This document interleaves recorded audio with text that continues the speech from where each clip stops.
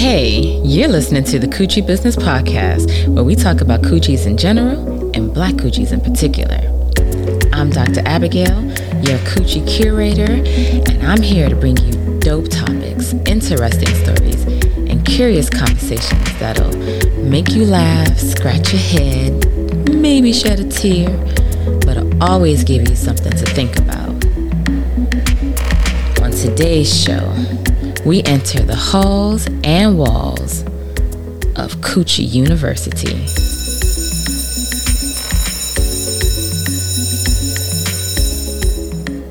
We go into the secret world of coochies and we take a look around. We ask and we answer some questions like, what's all in a coochie anyway? What is the difference between a coochie owner and a non-coochie owner? Shit, by the end of an episode or a semester, you just might be qualified for a degree in coochie too. So, Coochie University, Module 1, the Coochie Owner Operating Manual. Section 1, which is today's episode, Tools of the Trade, the Anatomy. We're going to start off by focus on the anatomy of the average coochie owner, that is. Because when we know this, we can be on the same page, or at least in the same chapter or the same book, goddammit, as we talk about other things in the future, right? So, a few notes as we get started here. Number 1, this module is particularly intended and beneficial for the coochie owner, sure, but make no mistake, it is also beneficial and useful for coochie lovers in general, especially those non-coochie owner coochie lovers. And coochie advocates benefit from being familiar with this information too, so stay tuned in and you will see what I mean. 2, for the sake of consistency and clarity, I'm going to be using some anatomical terminology for all these parts of a coochie. It's going to sound like a lot of big words and things that you may or may not be familiar with. Don't worry, that's not the point. The point here is for general understanding and is also connected to the next point, number 3. You may have noticed this is audio. There's no video here. Again, not to worry. You have a few options here to maximize the benefits of the things we're going to be talking about today, because visualization is very helpful. So you can visualize and draw upon personal past experience you may have. You can draw upon a textbook or encyclopedia for an illustration. You can draw upon the internet for an illustration. You can draw upon a real life coochie. If you're a coochie owner, get yourself a mirror and follow along with your own coochie. And if you're not, even if you are, you can also just get consent from another coochie owner. And y'all can both learn some things, right? Or some combination of all these things that I just said, or some other, maybe interesting, creative thing that you can come up with. Number 4, always remember, and I will remind you, there is considerable variation in the size and shape of the average coochie and her parts. I know I said coochie, and all her parts. There is variation between and within a coochie. I'm going to share some fun facts along the way. This is the last thing you need to know. But you might have some fun facts. You might have some stories. You might have some questions. Send them over. Go to the website, coochiebusiness.com. I might share them on air. You can also follow the links on coochiebusiness.com when you go on the website, or you can submit your questions directly or your stories directly to questions or stories at coochiebusiness.com. Questions at coochiebusiness.com, stories at coochiebusiness.com, and no, coochie is spelled Coochie. And let's get into it. The anatomy of a coochie operating manual. What's all in a coochie anyway? First off, a lot of people just really haven't taken a good look at a coochie. Even if you've seen a coochie before, have you really, really seen her, looked at her? Especially coochie owners looking at their own coochies, which I find particularly interesting, especially given the nature of how many penis owners look at their own penises. But anyway, for the purposes of this podcast, coochie has always just been a catch-all term for everything that makes up the female reproductive system. But there's a lot of parts to the female reproductive system, So we got to know which part in particular we're talking about. In order to do that, you got to have a general understanding of what's all up underneath the hood. So we're going to do that. And what's the difference between a coochie owner and a non-coochie owner? A lot of things, wouldn't you agree? Embryologically speaking, if you were to look at the human embryo at about 2 months, 8 weeks, it would be impossible, actually, to determine the sex of that developing human being. During the first 8 weeks of gestation, that's pregnancy, the embryologic thing is the human development at the early stages right after fertility and conception. If you're to look, then all embryos appear to be female. And around 7 weeks, if an embryo has 2 X chromosomes, 2 female chromosomes, it continues to develop as a female. If, however, it has 1 X and 1 Y, it starts to produce testosterone, which stimulates the growth of these early male features. So, I guess, right? So much for those Eve out of Adam myths. The whole rib of Adam made Eve. It's more like Adam out of Eve. Moving on, physically, anatomically, the central difference between the two, coochie owners and non-coochie owners, that is the uterus, the womb. However, you typically don't see the uterus on a person just walking around, at all, without some surgical assistance. So in this lesson, we're going to really talk about the most obvious differences first. That's the external genitalia. And then we're going to talk about the internal things. Just like, the most obvious things that you can see is how you can make some assessments. Again, coochie could be referring to any combination of the parts we're about to discuss. So it's important to know all of these in general, in case you find yourself in a situation where you need to be specific about what the fuck you talking about. This is a major part of breaking the coochie silence. Just knowing some things about a coochie. Again, my question, why is it that so many coochie owners haven't seen their own coochies? Even some straight up card carrying, hardcore ass, OG ass, penis rejecting ass lesbians haven't seen their own coochies. Don't talk about this. What's up with that? Even the medical word for the external genitals of a coochie is loaded in a negative way, that is. It's called the pudendum. And that derives from a Latin word, pudere, which means to be ashamed of.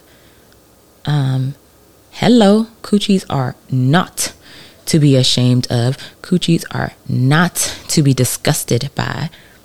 All of that comes from a place. Feel me?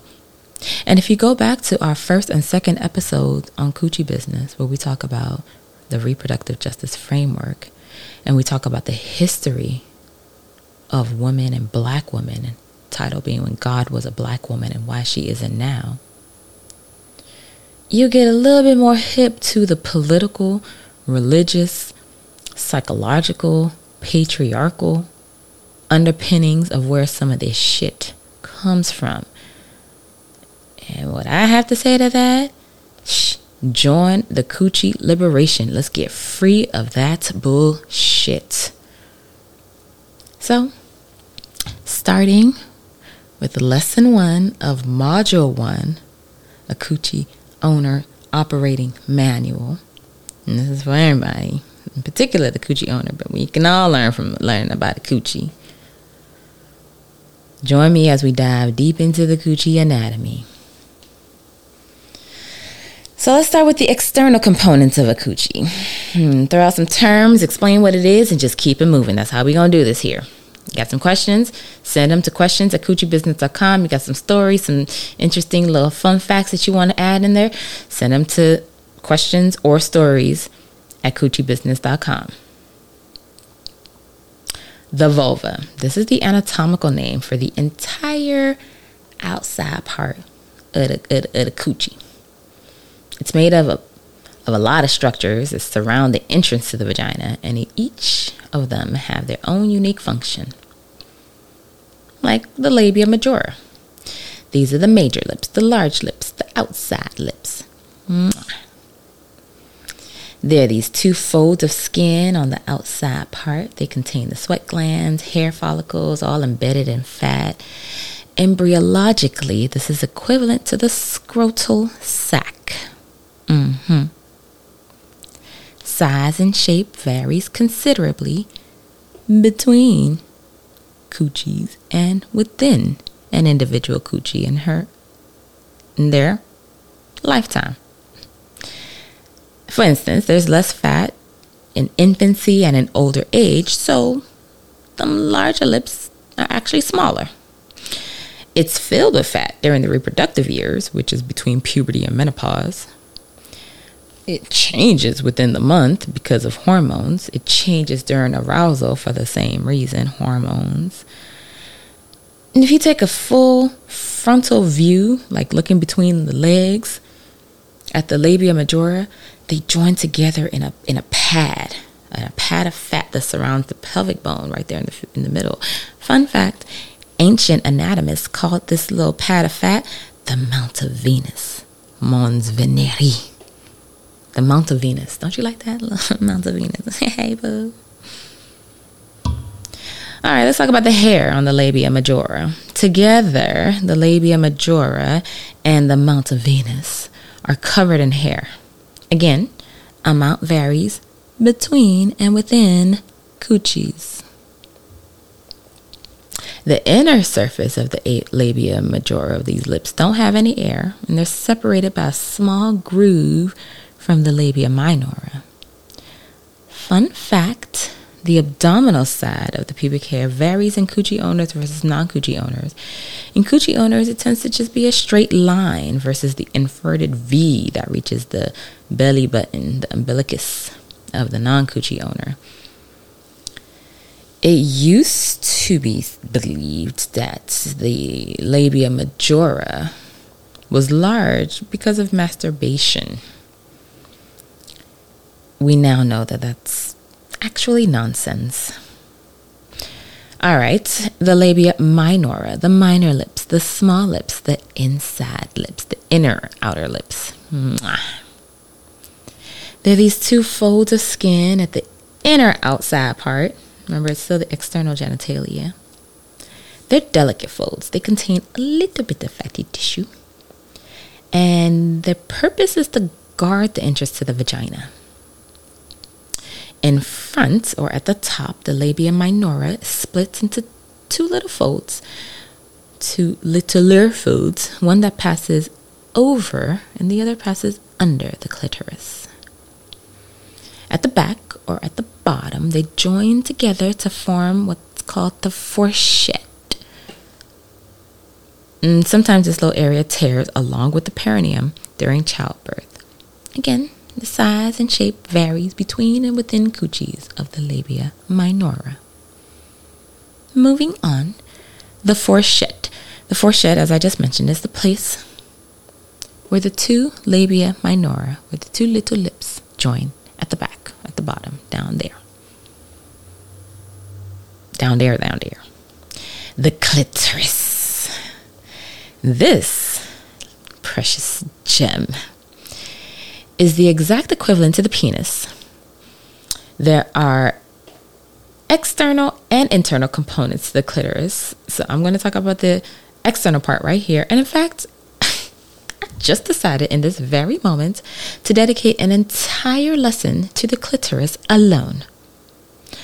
So I'm going to talk about the external part here. We'll talk about the internal part when I get to the internal organs. But we're going to talk about the clitoris as a whole unto herself in an episode altogether. Remember that let's see. The fold of the labia minora that passes over it is equivalent to the foreskin, the prepuce of the penis. That little fold of the labia minora we talked about just above. that's what makes up the hood, and it covers the sensitive end of the clitoris, which is the glands. Fun fact, some sexologists believe that what they call an adherent hood is stuck. It's stuck together. It's adhered. Adherent hood reduces a coochie's ability to achieve full pleasure. And so they've created different types of operations to free the clitoris. A sort of circumcision of the clitoris, if you will. Now, here's the thing. It's mostly a psychological thing and generally is considered and advised to be avoided. So that fold of skin that passes under the clitoris is equivalent to the small band of tissue that joins the glands of the penis to the skin that covers it, and it's called the frenulum. We have frenuli in different parts of our body, like in our lips, that little, if you pull your lip out, you feel that little flap right there, that's a frenulum. So there's a little something like that's underneath the clitoris. The clitoris is more than just the tip, and it's made up of tissue that fills with blood during sexual arousal, sexual excitement, that's, horniness. The end itself, the tip, is often very sensitive to touch, but then the shaft, which people tend to not really know about or ignore, is also very sensitive and also produces sexual arousal when stimulated. Like the shaft of a penis versus the tip or the glands of the penis. They both produce excitement when stimulated in different ways. Once again, size varies between and within coochies. So the frenulum, as I said, that's the fold of skin that passes under the clitoris. You've got the vestibule. This is the entrance, the major entrance, if you will. It's a cleft area, a section, the entrance of entrances or exits. So let's describe this for the radio audio. From top to bottom, it spans from below the clitoris to the fourchette. Remember, the fourchette is that place where the two little lips come together. And from side to side, it lies between the two labia minora. Is that the labia minoras? The minore? The minori? I told myself I was going to look this up. Anyway, within this vestibule, this area, you'll find a few openings. You've got the urethral opening, the vaginal opening, the hymen if it's present, but we'll talk about all of those individually. So the external urethral orifice. An orifice is just an opening. It's not the urethra itself. It's the urethral opening. This is just below the clitoris. And it's the external opening for that part of the urinary tract, the urethra, that connects the bladder to the outside world. Then you have the vaginal orifice, and this is the opening to the vagina. More on the vagina when we get to the internal organs. You've got the hymen, and this is below the external urethral orifice. Say that 3 times fast. The hymen surrounds the vaginal orifice. It's a thin, incomplete fold of membrane. It can have one or more apertures. These are little openings within that membrane. Again, what did we say? Varies considerably in size and shape, and in this case, in elasticity. It's generally stretched or torn during the first attempt at sexual or non-sexual penetration. And fun fact, an intact hymen is not a reliable sign of virginity. Sometimes intercourse fails to cause a tear. Remember how we said that it's variable in elasticity, variable in size and shape? Well, there is also variability in the size and shape of the penis that is also a contributing factor here. Blink, blink. Other times, it's not intercourse that fails, but the hymen may have been previously torn by exploring fingers or objects, coochie owners or not, sexual or not. Another fun fact, there's an anatomical name for the tags that may remain from the hymen, if some people have tags remain, and it's called the cornunculae multiformes. Carunculae multiformes. All right, anyway, moving on. Erectile tissue. Now, this doesn't really have a name. It's not really a part with a name, but it has an important function. So it gets a shout out. Erectile tissue, hey, it's just outside of the hymen, still within the vestibule, deep beneath the skin. You got these two collections of erectile tissue that fill with blood during sexual arousal. And you know, sexual arousal of a coochie is a very important thing. So again, shout out to the bunches of erectile tissues all up in the vestibules. Next, we're going to go to the Bartholin's glands. These are two little glands that are deep in the backwards parts of the vestibule. They're like pea-sized, whatever that means. They also secrete a fluid during sexual arousal, and they help to moisten the entrance to the vagina. And this is really helpful when, the objective is to have body parts or objects enter more readily and with less discomfort into the vagina. They can occasionally become infected, so you might be familiar with the Bartholin's glands because they're checked during the annual gynecological exam where lots of things are checked. And that's separate from the Pap screen. Sidebar, hold on.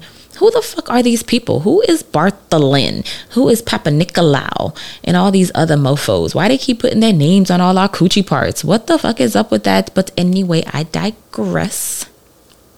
Last but not least, in the external organs, the external parts of a coochie, we're going to talk about the perineum.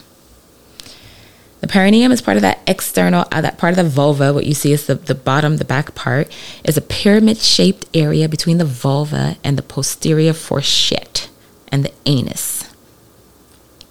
And all the muscles that lie underneath the skin there. It forms a wedge of tissue separating the vagina from the rectum, and this area, the perineum, plays a considerable role in childbirth, and that's all you need to know for now. Moving on to the internal components of a coochie. Starting with the clitoris again. Hey boo, hey boo. Here she goes again. And like we said, there are visible parts of the clitoris. There are hidden parts of the clitoris. And I promised an entire lesson dedicated solely to my boo, the clit. So consider this to be a brief introductory version. And if you were to just remove the top layer of skin and the visible structures of the clitoris, you would see a number of hidden things. There's a woman, Mary Jane Sherfy. She refers to the clitoris and all of these structures as the powerhouse of orgasm. The powerhouse of orgasm. Important. These structures include erectile tissues, glands, muscles, blood vessels, nerves. And within this network of structures is where you'll find the G-spot. But remember, we got a few other spots. We're going to talk about that later. There's anatomy. We keep it focused. And the clitoris is rarely shown. The clitoris in her full form is rarely shown, labeled, or explained in anatomy texts, physiology texts. So we're going to get all the way into it in that other episode. Moving along, the vagina, a remarkable organ. This is a muscular tube. It stretches upwards and backwards from that vestibule to the uterus. It also has a very well-developed network of veins that become distended during sexual arousal. It's located between the bladder in the front and the rectum on the back. And on either side, it's surrounded by strong muscles of the pelvic floor. Normally, the walls of the vagina lie close together. It's not open. It's just touching each other. This means that the vagina is a potential cavity, and that it gets distended or opened by intravaginal objects or body parts like, a tampon, a finger, an ultrasound wand, a penis, the head and body of a human child, and so on and so forth. If you understand what I'm saying, the vagina is closed but can open to fit whatever comes within it or goes out of it.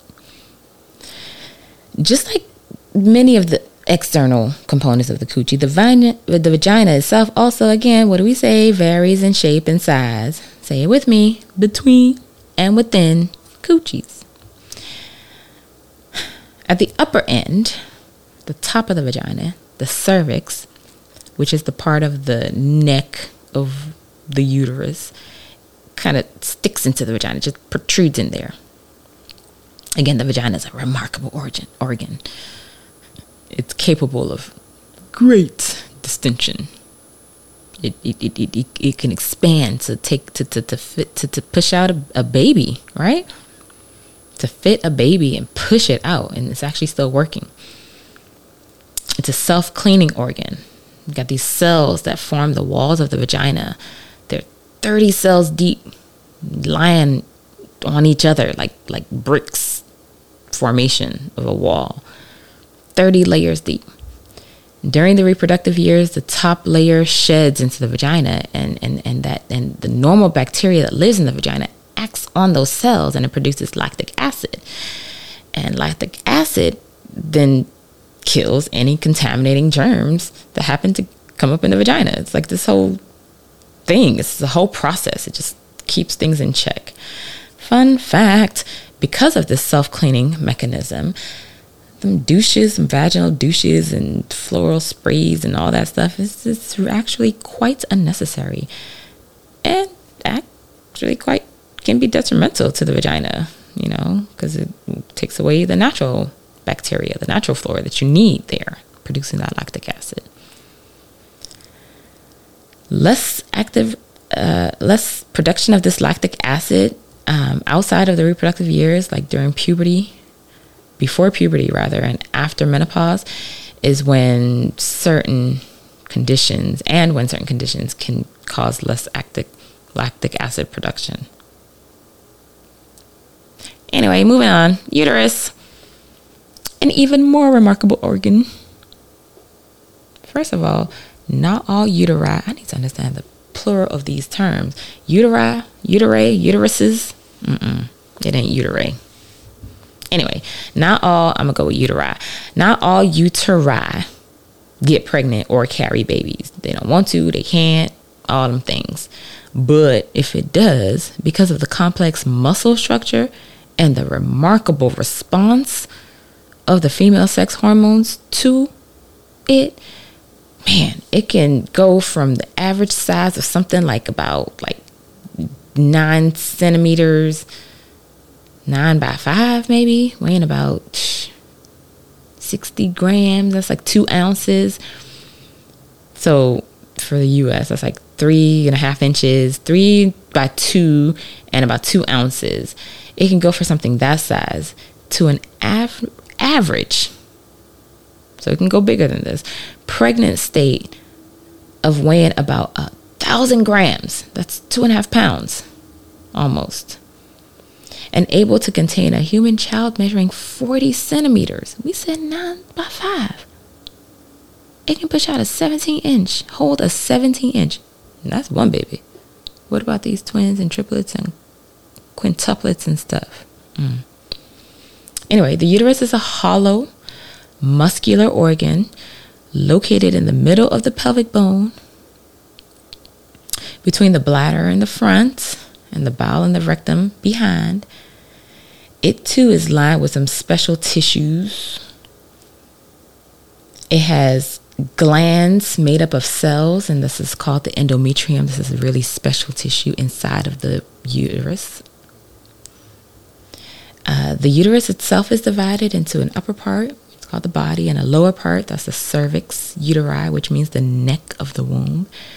And that inner hollow cavity of the uterus is narrow in the cervix, and that's called the cervical canal. It's widest inside of the body of the uterus. And then that hollow part continues on and extends into the horn, the cornu, where the cavity continues into the fallopian tubes, one on each side. So that's a lot of words, but if you were to visualize for radio, and you just put your arms out, your arms and your fingers pointing down, and your torso. So from your shoulders to your arms down to your pelvis. So your whole chest to your pelvis would be the body. Your arms would be the fallopian tubes, and your fingers would be the little fimbriae, which we didn't really talk about yet, but we're coming to. And then the point down by your pelvis, going down in that triangle, would be the neck of the uterus, or the cervix, going down.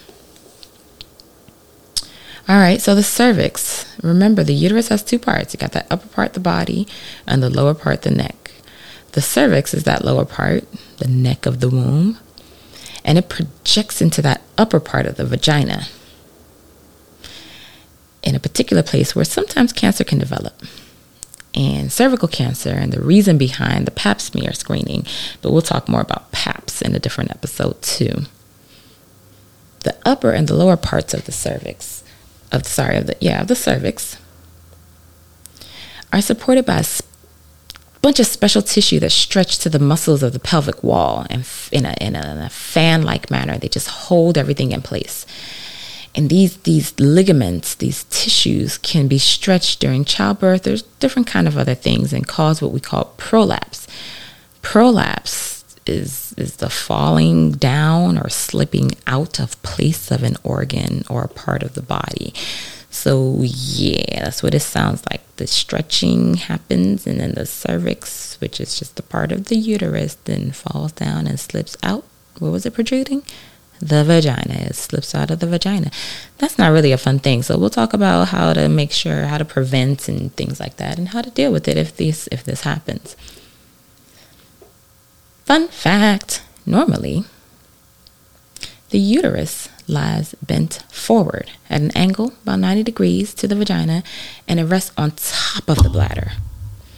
And as the bladder fills, it rotates backwards, and as the bladder empties, it falls back forwards.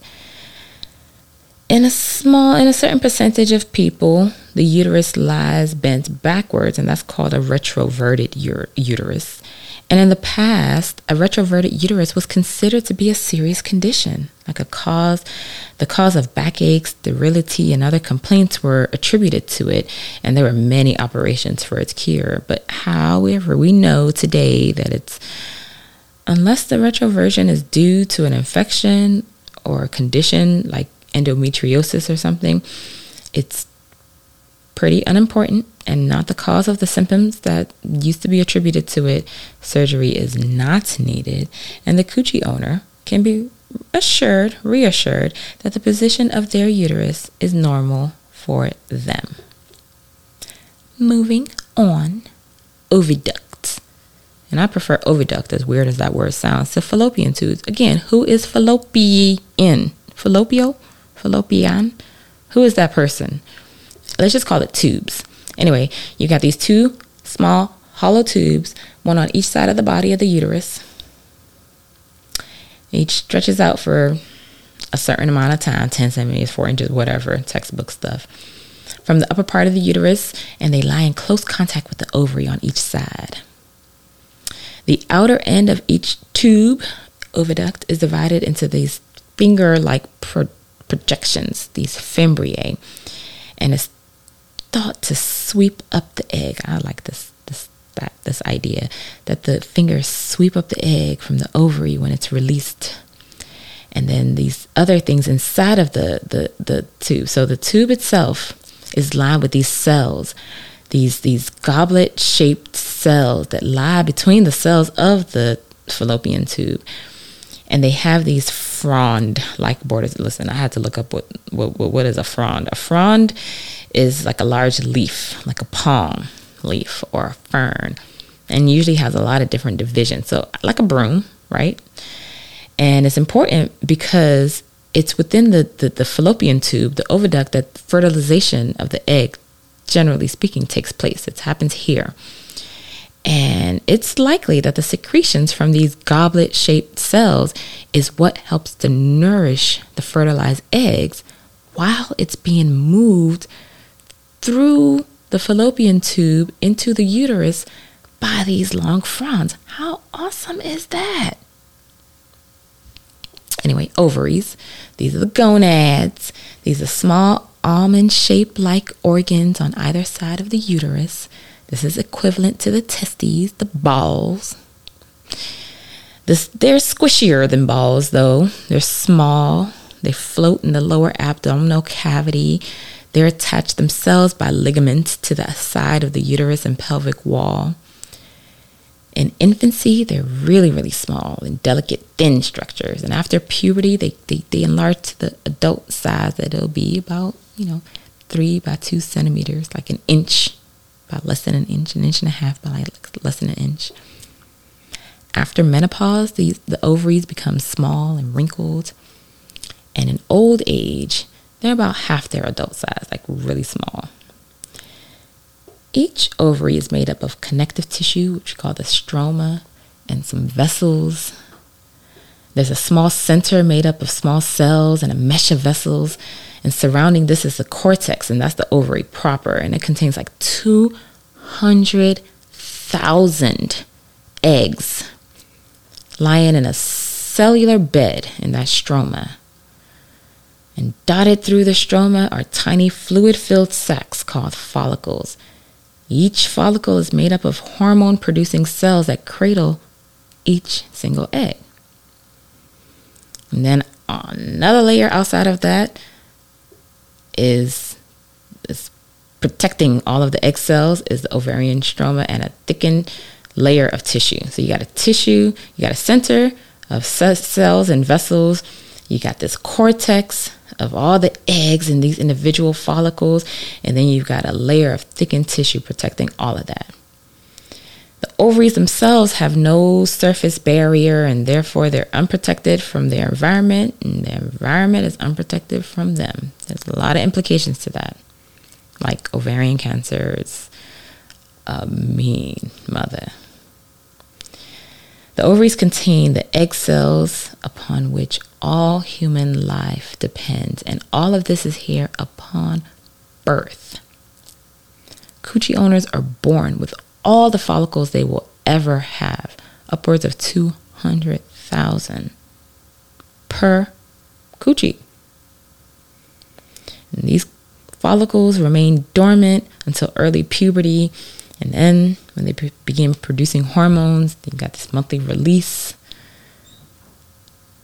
and that's ovulation and all this other stuff. Each follicle, each ovary is a hormone factory.